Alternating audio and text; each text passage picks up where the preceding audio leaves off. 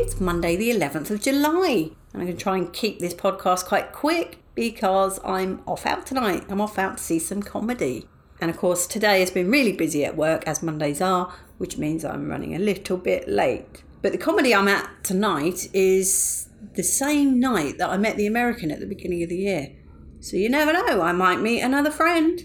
I am actually going to be meeting a friend that I definitely do know because I'm going to see John, who is emceeing it. So John is one of the guys that I did the MC course recently with him. I knew him from before, but yeah, he's hilarious, so it should be a good night. Although I think he thinks I'm going to be the only audience member, but we'll see. And then, of course, the other bit to update you on really is my views on Elvis, if you're interested.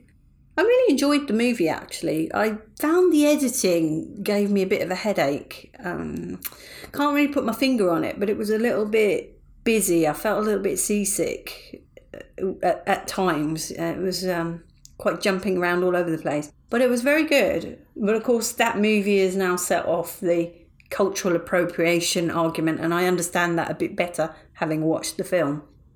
I do have a question though. Where does cultural appropriation end and learning, expanding, taking something that's already good and adding your own spin, where does that come to it? I.e. being creative. You know, that's what artists do at the end of the day. There's nothing new under the sun in this world. You just take something you've seen before and you add your own spin to it.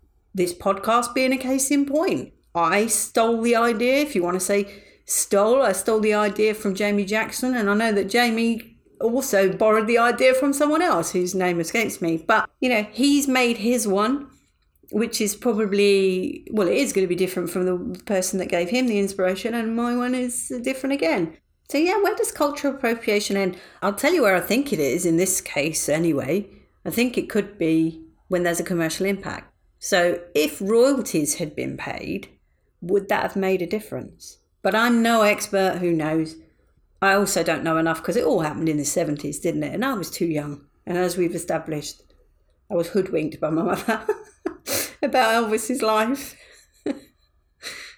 Much love and gratitude.